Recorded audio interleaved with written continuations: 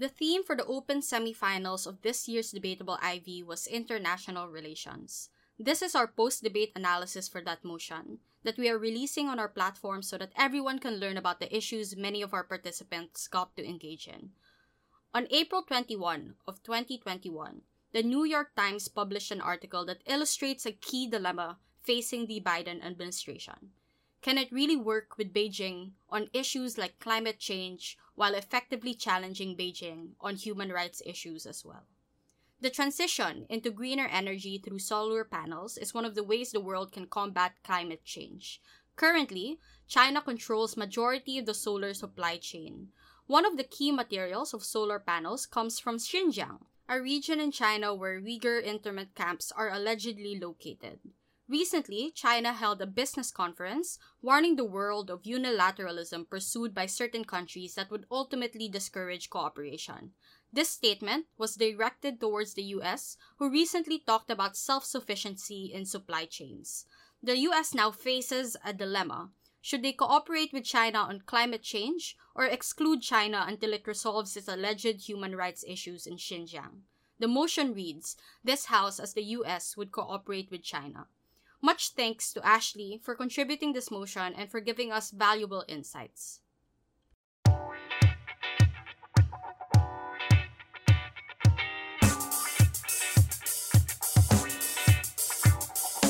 Welcome to another episode of Debatable with your hosts Nina and Kyle. I'm Nina. I'm Kyle, and today we're joined by Ashley, our motion contributor for the International Relations motion for Debatable InterVarsity of this year. You may know about Ashley because they were our equity officer in Debatable Open. They're also the most recent MPDC champion. So we are already familiar and we already know each other personally. But for the people who might not know you yet, how would you introduce yourself to them? Hi, everyone. I'm Ashley. No preferred pronouns. I'm currently the training director as well for the Ateneo Debate Varsity. And I am also a fourth-year international studies student. I major in American studies. So IR is kind of like my bread and butter every single day. For 2 years, I've been nominated as the most outstanding student in our IS department. So hopefully that gives a little bit more credibility to what I'm about to say and what I'm about to chica for this episode. Yeah, so I guess we can move on to the meat and potatoes about the motion. Long story short, the motion is about cooperating with China. It's quite unique. Would you like to tell us about the context behind this debate? So for people who haven't seen the info slide, or maybe there are some nuances that were not in the info slide, what can you tell us about that? So this motion came as from an inspiration. The inspiration for this motion came from a New York Times newsletter about the specific relationship between US and China. So I think a lot of major news outlets, if you subscribe to their newsletters, they are already dedicating a portion of their newsletters for updates on the relationship between US and China, because the influence and the power of both states will inevitably affect the entire international system.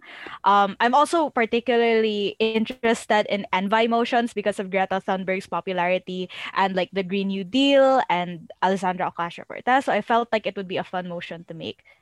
In particular, however, what made you decide to challenge our novices to a mixture of both the environment aspect and IR aspect? Because I think everyone knows that while you and I both like IR as themes, they're not the most popular option for a lot of people. And mixing it with environment might be seen as something that's, I would say, controversial, especially for people who already struggle with these themes. So what would you say is your reason for mixing these two topics and packaging it in such a unique way? Yeah, I think IR motions, when you really boil them down to its core, it's just about a security threat. It's usually about a security threat, or it's about state interest. So it's just like any other actor analysis motion for me.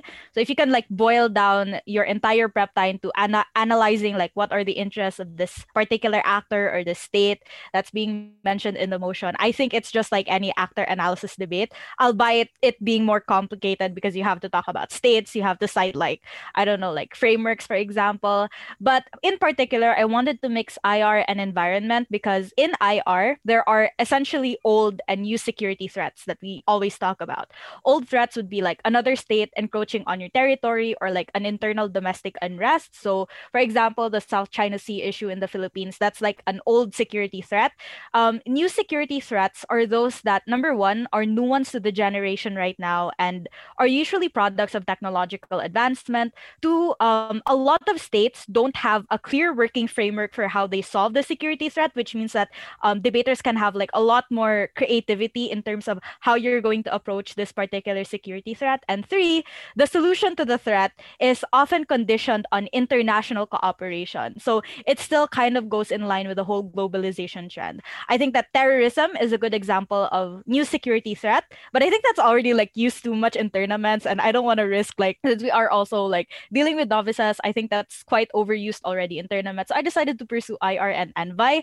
I think that a lot of debaters already have precedents for like Envi motions. Most Envi motions will have extensions that still relate to how an environmental policy or an environmental principle will impact states. But also, I think that debaters are already quite familiar with a lot of international frameworks that are usually cited for Envi topics like Paris Climate Agreement or the Tokyo Accords. And of course, the US as a perspective, which I chose for this motion, is already like an extremely debatable motion. A lot of people are inclined to study about US when they start like matter loading on IR. Like when you check any major news outlet, it usually talks about quite a US and Western perspective. So it's relatively like an easier approach to an actor analysis for this motion. Yeah, the info slide was actually very helpful in telling us that what the debate is about. Like it's about a trade-off between, protecting the environment or making a transition into green energy versus being consistent with our stances about human rights. So the info slide says that I think something like China controls a lot of the majority of the supply chain when it comes to solar panels, but at the same time, they're massively violating the human rights of Uyghurs in Xinjiang. Am I correct to think that government has to prioritize the environment over, protecting human rights? Yes, I would agree that there's definitely a trade-off that's necessary for either team to take. So Gov would have to say that, well, we need to prioritize the environment over the human rights issues in Xinjiang, and then opposition could counter react that, well, you can't really pursue any like environmental or any like universally good policies or US foreign policies if you're not prioritizing as well the labor or like the behind the scenes production of what makes like a greener economy, for example, for the US. I think that opposition could like outright reject that slave labor shouldn't be the basis for this like greener world that the US is aiming for. Yeah, so taking that into account, how would you recommend government side or government teams in general to frame or characterize the world that we're living in so that it's strategic for their side? Yeah, so I think from the get-go, debaters might be inclined to argue, like pretty basically, that the US should care for the environment because the climate crisis affects everyone. But in IR motions, states usually pursue foreign policies or like states usually pursue relationships with other states because they have multifaceted interests that address more than just environment or that address more than just economics. So in this particular case, I would recommend government teams using a realist theory or a realist approach to this IR motion, which is to say that their framing should follow the principle that states are selfish, they prioritize their survival, and their cooperation with other states is conditional on getting gains. Otherwise, they just be relying on themselves most of the time. They'd be relying on self-help. So I think it's already clear how like a generic but a very important discussion I think should still come from government on how Envi as a priority can be tied back to these principles. But beyond that, I'd say that in order to showcase the urgency of why we need to cooperate with China now and why we can't like delay or procrastinate on this cooperation, we can look at the other priorities of the US and specifically like the playing field or the context where US is in. So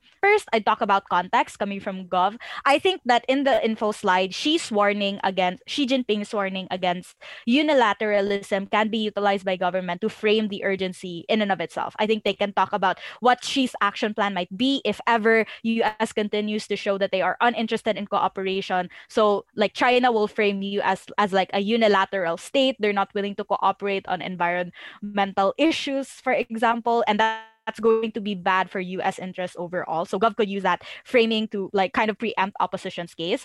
Gov could also say that China might be inclined to create blocks in the supply chain of other technology. So in the info slide, Xinjiang provides like raw materials for a lot of technology. It's not just for solar panels, but that could also be extended like in the framing, and that the US, while they have their own companies and while they can probably manufacture as well, they can't possibly match the manufacturing capabilities or the access to raw materials that China has. So then US would then be faced with like a bigger economic problem of finding a state that can match the raw materials and manufacturing capabilities of China, and one that has like a relatively stable economy.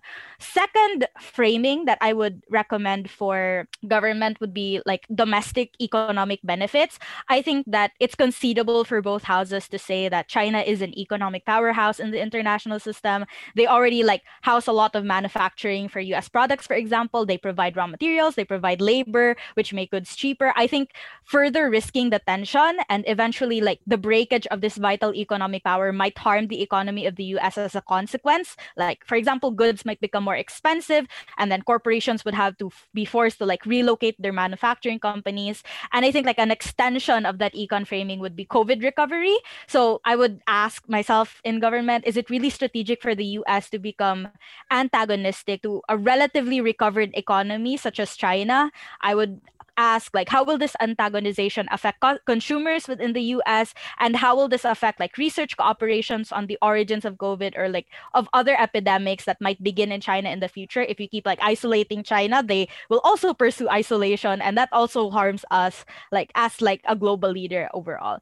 Final framing, like I think that it could probably come from like closing houses already, would be like international. I would say that while the US has a vested interest in reclaiming its position as a world leader after like Trump's presidency, I think the US was quite embarrassed, and now like the environment is an important interest point, and it's something that US can actually win cooperation and allyship on. So I think that it would be unstrategic for US not to take that opportunity. I noticed for this motion, there's quite a lot of frames to choose from. Yes, especially given that, well, I guess it's a BP round. It has to be very like flexible, and teams can be very liberal with how many frames they choose or what frames they choose. But if you were to run this motion, what arguments therefore would you be prioritizing, especially if you were in opening half?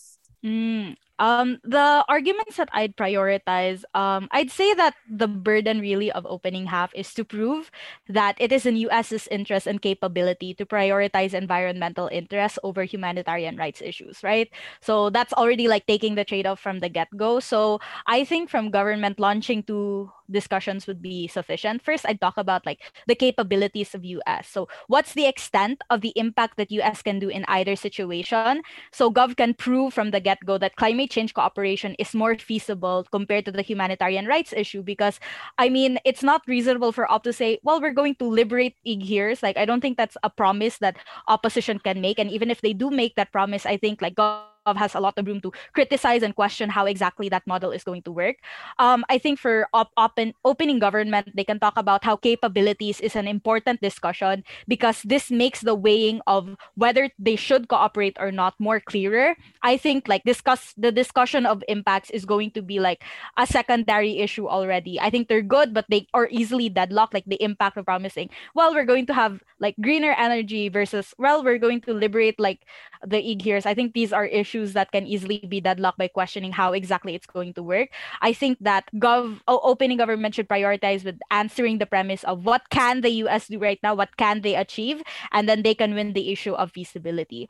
A second priority argument I feel like for the US would be domestic politics or like domestic wins for the US, for example. I think that there are a lot of contexts to choose from. So I would start with talking about how there are already unnatural weather patterns in the US, like hurricanes or wildfires or like heat strokes are becoming an epidemic. So the US is slowly becoming unlivable, right? Because of the climate crisis. So there's definitely a push from average reasonable people in the US to pursue climate change policies. Hence, like the popularity of the Green New Deal, for example. So the cooperation with China is the next logical move then to that popularity of the Green New Deal, to the popularity of like pursuing greener alternatives or more like sustainable alternatives to energy. So I think that China's cooperation, i.e., like making an economic trade deal in terms of like supplying the solar panels, will make the Green New Deal a cheaper policy pursuit as compared to like manufacturing it by ourselves, which will take longer since we need to build like the industry to create like solar panels. We need to like find an alternative for raw materials. So essentially, it will cost taxpayers more. So I think that it could also extend to a discussion like in terms of like a Biden or a Democratic president's perspective. There's an obvious need to respond then to this demand coming from like the voter base for like re-election purposes. But I think more importantly, in terms of the likelihood of passing this major legislation that will essentially alter the economy of the US. So on the issue of feasibility, I think government can already preempt, like in comparison to an outlandish principled consistency of regretting HR issues in Xinjiang, but never actually being able to do anything concrete anyway. I would say, like, just to like caution that kind of line of argument, I would say that human rights are an important issue, but that should apply primarily to our citizens, our American citizens. Our priority as a state should always be domestic politics, especially when intervention is likely to accrue any major changes anyway. We don't want to waste taxpayer dollars. We want to ensure that the kind of policies that we pursue are actually going to benefit American citizens. So those are like the two. So to reiterate, I would talk about what can the US do and what kind of impacts they can like likely promise. And then second, I would talk about like domestic politics and why it's more likely to get support for like environmental, like pursuing environmental cooperation as opposed to human rights like intervention. Yeah, so I think it's really interesting how if you were an opening, I think the primary strategy would really be to focus on effectivity as well as like most of the impacts and pragmatic things. I was trying to think while you were speaking of an extension, like assuming you were my opening, like what I would extend on. And I was having a difficult time given how thick the case was already. But I was thinking of arguments perhaps on like diplomacy and how having increased cooperation with China also in turn changes China's internal politics, right? And I was thinking, is there a feasible angle to work with that? Or would you have other suggestions as well for extensions? Yeah, so for extensions, I think that's already like hitting what I like prepared. The extension on, I think government can really question whether there is something to benefit from the constant antagonization of China. I think government, like closing government, could weigh like the is principled consistency super duper important? Like, is there historical precedence for the US being extremely consistent with human rights issues? So I think like closing government can mitigate already in terms of like historical outcomes. Is the US really principally consistent? And if you can prove that the US is not principally consistent, then you can also say that. So if they're not like principally consistent before and their like logic before was just to pursue whatever is economically more beneficial, then obviously you have to go with environmental cooperation with China. I think again, you have to question the extent of likelihood of liberating the Uyghurs, but I think more specifically how the liberation pursuit, no matter how minor it might be or or how soft line the case of opposition might be, you can always extend it to the point of saying that, well, you are promising the Uyghurs something that you can't even fulfill. You're wasting taxpayer money on something you can even like risk, like a World War III, for example, because you want to pursue this liberation and like this liberation cause of the US. And I think that even if you were successful with liberating the Uyghurs, which is incredibly unlikely on opposition, I think that Gov can even question what message exactly does it send to your allies and enemies if you are still on this interventionist tendency. Like, this is the whole reason why the US is being heavily criticized for its interventionism in the Middle East. So I think that reinforces the idea that, well, the US is kind of like a bad leader because they keep intervening, but you know, if you look at Afghanistan, for example, the results of that intervention isn't exactly good. They just like removed their forces right now, and the state is the country is still unstable. So US is interested in removing or undoing that kind of reputation. A second extension I could talk about on CG would be, I think that addressing the climate crisis is an international effort, and the US is the only actor that can pursue this, and this is the only policy that can address the concerns right now. So like the new security threat discussion that I talked about earlier, I think CG could even talk about the unique position of US to influence allies in the West and even in the East who are directly affected by the climate crisis, but are not directly affected to the Uyghur Muslim issue, right? So, I mean, states are more incentivized to care if they actually have something to gain from it. So, in terms of strengthening the allyship for the US, then it's clearer under closing government. And then I would also tie it back to how US is interested in restoring its position like as a respectable global leader. And, like winning brownie points for the climate issue is one step towards that, because it's like a more concrete step that it can take as compared to just promising that we're going to pursue greener policies, but never actually like doing the legwork to do so.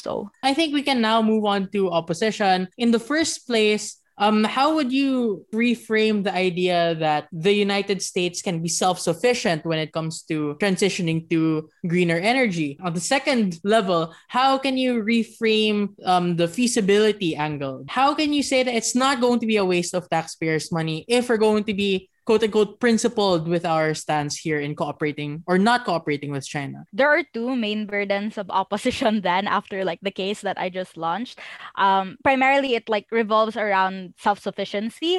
So I think number one, op has to prove that it's feasible in short term, and number two, it's sustainable in long term. Like if they can pursue a self-sufficient like greener like solar panel production, then that's great, right? So in terms of feasibility, I would say that US already has like a lot of manufacturing capacity. Like it's not some random country. It has the resources, it has like the money and the power to do so. But the problem is the kind of energy that is being focused on, the kind of energy production that is being focused on in the US right now is fossil fuels and coal and like creating carbon emissions. But the technology, like greener technology and solar panel technology and how to manufacture that, like how to mass manufacture that already exists. It's just not as widely used in status quo. So it's a matter then of opposition proving that greener technology and green energy production and solar panels can be mass manufactured within the US because the components already exist. What is lacking in status quo, like previously, was political will,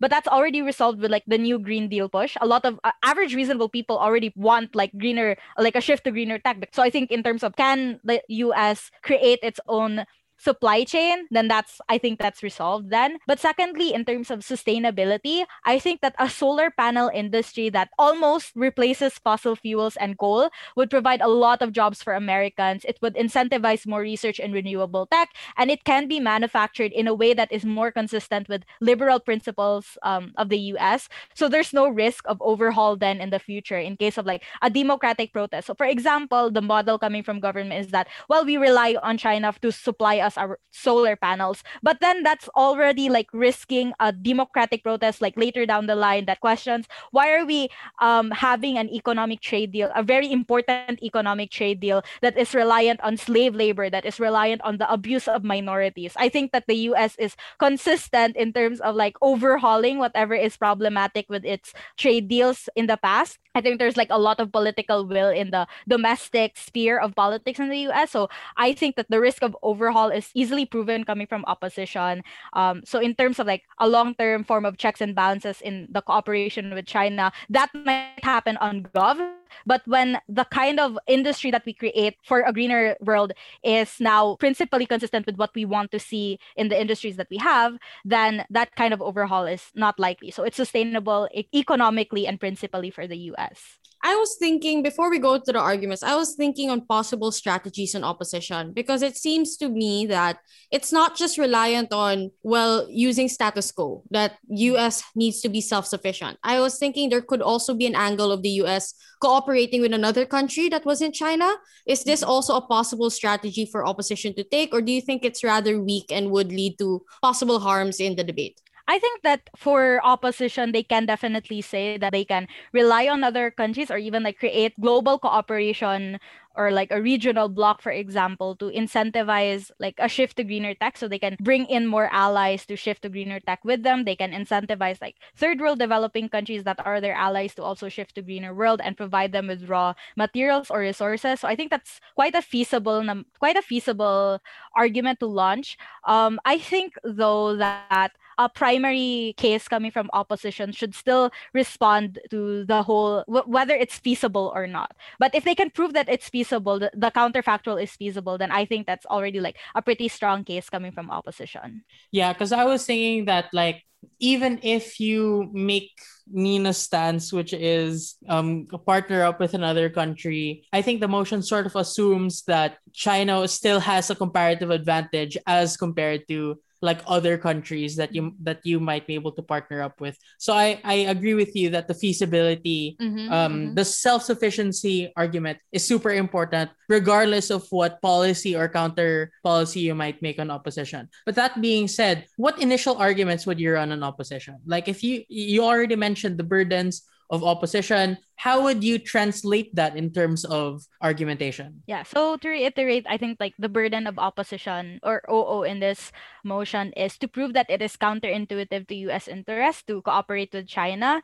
So again, they have like a lot of creativity for what they're going to do as counterfactual or prove as counterfactual if like they pursue the creation of their own solar supply chain, whether that solar supply chain involves their own allies, whether it involves the empowerment of like other developing countries so that they can also like help their economies, etc. So I think that in order to answer the what should be the initial arguments on opposition, I will respond to this by like directly engaging with what I've already talked about for government. So first, the primary discussion of opposition is just to prove that antagonizing China is okay and that it's going to be unavoidable anyway. Like I think that framing cooperation should be in terms of it's a never-ending path of roadblocks, right? Because principally, U.S. and China have principally principally opposing views almost in everything, like from how they run their states, how they interact with other states, both powerful and not so powerful states, how they like create their own economies or like economic models, the Bretton Woods system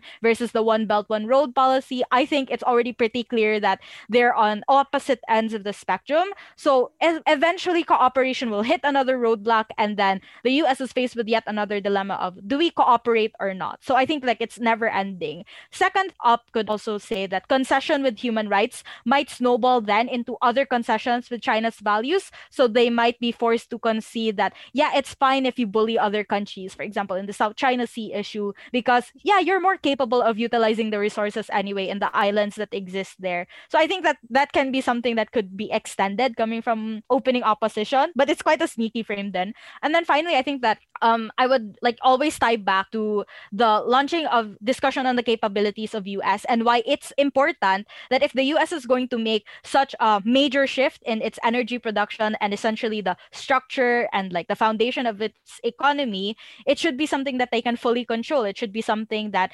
starts with agreements that are aligned with their own principles. And I think that that's going to create a more sustainable industry at the end of the day. Second argument that I would launch on opening opposition would be in terms still of domestic interest. I think that it's economically better to pursue self-sufficiency and reject cooperation because then the domestic economy will not be dependent on another state and it's less likely to be countered by a democratic protest later on that might happen. Two, I think like job generation by the green energy shift is more likely and it's more beneficial. And then I think that still ties back to the earlier discussion that I talked about on how it's important for the Democratic Party right now if that's going to be launched at any point in the debate because the Democratic Party will win on both principles and they can win also on results. So there's like a greater chance of re-election for Biden or like for another Democratic president to inherit like the presidency. So what would you run as extensions now for opposition? Because I was thinking of a possible argument on optics, like how cooperating with China might lessen the hegemonic power of the US in relation to other countries, especially how other countries view US in relation to China. It might just strengthen China given that they're able to make a really big country like US bow down to their demands, or at least that's what it's going to look like, right? Was this something that also crossed your mind, or do you think there are other more strategic arguments that can be run here at closing opposition? Yeah, so for I think like generally, so my first I would say that it's good for debaters to start reading up a little bit on the hegemonic challenger theory. So before I answer that question, I'm just going to talk about it a little bit. So the hegemonic theory in IR essentially says that the balance of the international system right now is unipolar, meaning that it's dependent on the US. And the hegemonic challenger would be China. So if China succeeds, then the world as we know it would then be curated to fit China's values as a state. So, for example, comparatively, US hegemony meant that there was a rise of democracy in third world countries. We have like the Bretton Woods system, meaning that the global economy is centered around the US dollar. A converse world of that is a world where China successfully wins against the US in the hegemonic battle, would then be a world where sovereignty is emphasized, like absolute sovereignty. So the democratic interference and like the interventionism of US is painted then as like principally wrong because states should be the ones determining how they run their own country, and like the one belt one road policy or the economic model of China will then win out, and these stand like in direct contrast already to US values. So I think like in any US China motion, an important issue that should eventually come up would be on which model is it more likely that the US would retain and strengthen its hegemony. If it's like if the motion is phrased in the same way like this motion is like this house as the US, so I think that this is a tertiary interest probably of the US, but I think that it's still an important discussion anyway. So to answer the question of what extension should be launched for opposition, I would say that if the US does not take a firm stance in Xinjiang with the Uyghurs, I think we have to question our opposition. What message would it send to allies? So in terms of can we count on the US to defend us against China whenever they like start to bully us in terms of like depth traps or in terms of like encroachment in the South China Sea and other like disputed territories. A lot of ASEAN countries, for example, are allied with the US. So if an ASEAN country sees that, well, the US is already conceding, what does that mean for our relationship with the US? So, you know, like international relations is it's a domino. There's always a domino effect of each foreign policy that's pursued. As well as in terms of like the hegemonic challenger theory that I discussed, I think that how does answering the question of how does cooperation essentially close off any opportunity then for US to retain its hegemony or even launch or even act as a counterbalance to China if ever it does become like a successful hegemon, like the US will lose its power to question China and like counterbalance China, because right now the setup seems like if China threatens you and you concede, then China is right and therefore you sacrifice your own principles. So I think that in terms of overall self-sufficiency is still better in terms of proving that the US can still stand as a global leader. So this is again like an international perspective than on like the extension. Yeah, the thing that I love the most about our conversation tonight is that there's actually like a lot of ideas, but it doesn't seem like there's a single way to deliver those ideas. Or for example, I don't even think we talked specifically about the situation in Xinjiang. Like we just assumed that there is a bad situation in terms of human rights there. We also didn't really talk about like specific matter as to how we know that XYZ actor is going to react in a particular way. So I think that actually tells me, for the first time, actually, I think that I'm having an epiphany right now. Like the fun that you could have in an IR motion, which is that there are ideas that are worth running, but even if you know just something and not everything, there is a way for you to spin that and fit it within that greater narrative. And on that note, what advice would you give people who struggle with IR motions in general, especially in cases like this where the info slide alone has so many moving parts, so many proper nouns and things like that? Like it kind of gets overwhelming. So what advice would you give those kinds of people like me who are so easily overwhelmed by topics like this?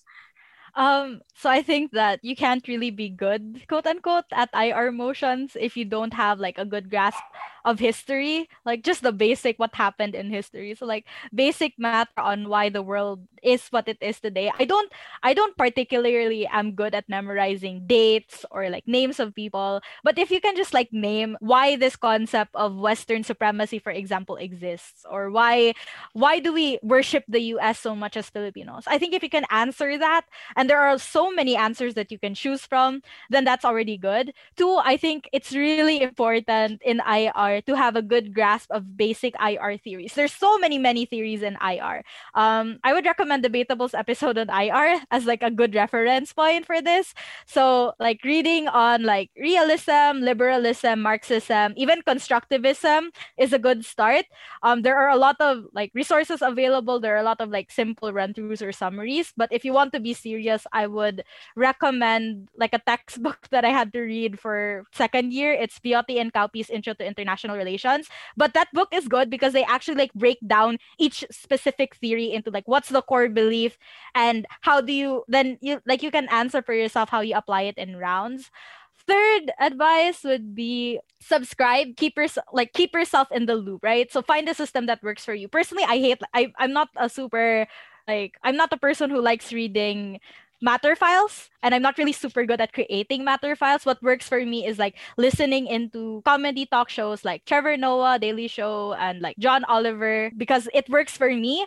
I also subscribe to like newsletters since it's like digestible, easily understandable. Social media is a good example as well if you like launching examples. I would also recommend that if you do matter load or like do a matter file, you should divide it between you and your partner because IR does get like super duper depressing and overwhelming at some times. So kind of it's better if you like divide it. Lastly, I think that it's also a matter of luck. Like honestly, I had a partner before. She already graduated, but she seemed to be like super duper lucky with IR motions. She hated reading about any IR news. But if she does, like if she just chooses one article, it's usually the motion that does come up. You know, if you can read the trends, you can like do predictive models, that's good. But I think that relies too much on luck. During rounds, what's more important is that you make your case simple, like understandable. To the ages, to a novice, since I think like a lot of the reasons why IR rounds turn out to be like low scoring rounds is because one team might have like a super duper complicated case and like there's no clear clash, there's no clear engagement because it's so complicated and highfalutin language, etc. But if you keep your case simple, it doesn't automatically mean that it's not respondable, right? And then secondly, just keep practicing IR motions. I was super bad at IR motions before. Like I keep losing rounds because I keep launching like complicated discussions of what I read because that was our lesson like the previous week. But it doesn't always work. So, but I think that if you've gotten used to debating IR, it's really just a more layered actor analysis debate. Sometimes, like in this motion, the actor is the state, it's US. So you like look into what's the interests and the priorities of US right now. Sometimes the actor is the international community. But if you can understand that all actors are inherently interested in something, and secondly, they're willing to do something to get what they want, that's essentially the logic of most IR rounds. So thank you so much, Ashley, for that wonderful discussion. I learned quite a lot. I think that Kyle learned a lot here. I learned so much. Yeah. I was like, I wish I could subscribe. Like, if you make content, I'd subscribe. Yeah, you should make your own content and I would subscribe and you'd be my main source of IR material because I swear that was chef's kiss. So ADV is planning to launch like a lecture series. Ooh. So I do want to discuss more about theories that I'm familiar with since I think debaters should rely on theories more to prove their cases and like prove principles. So yeah, hopefully if that does launch, hopefully we do get the support of people in the debate community. So that's it for this episode of Debatable. Once again, thank you so much and we'll see you in the next one. Bye. Bye-bye. Woo!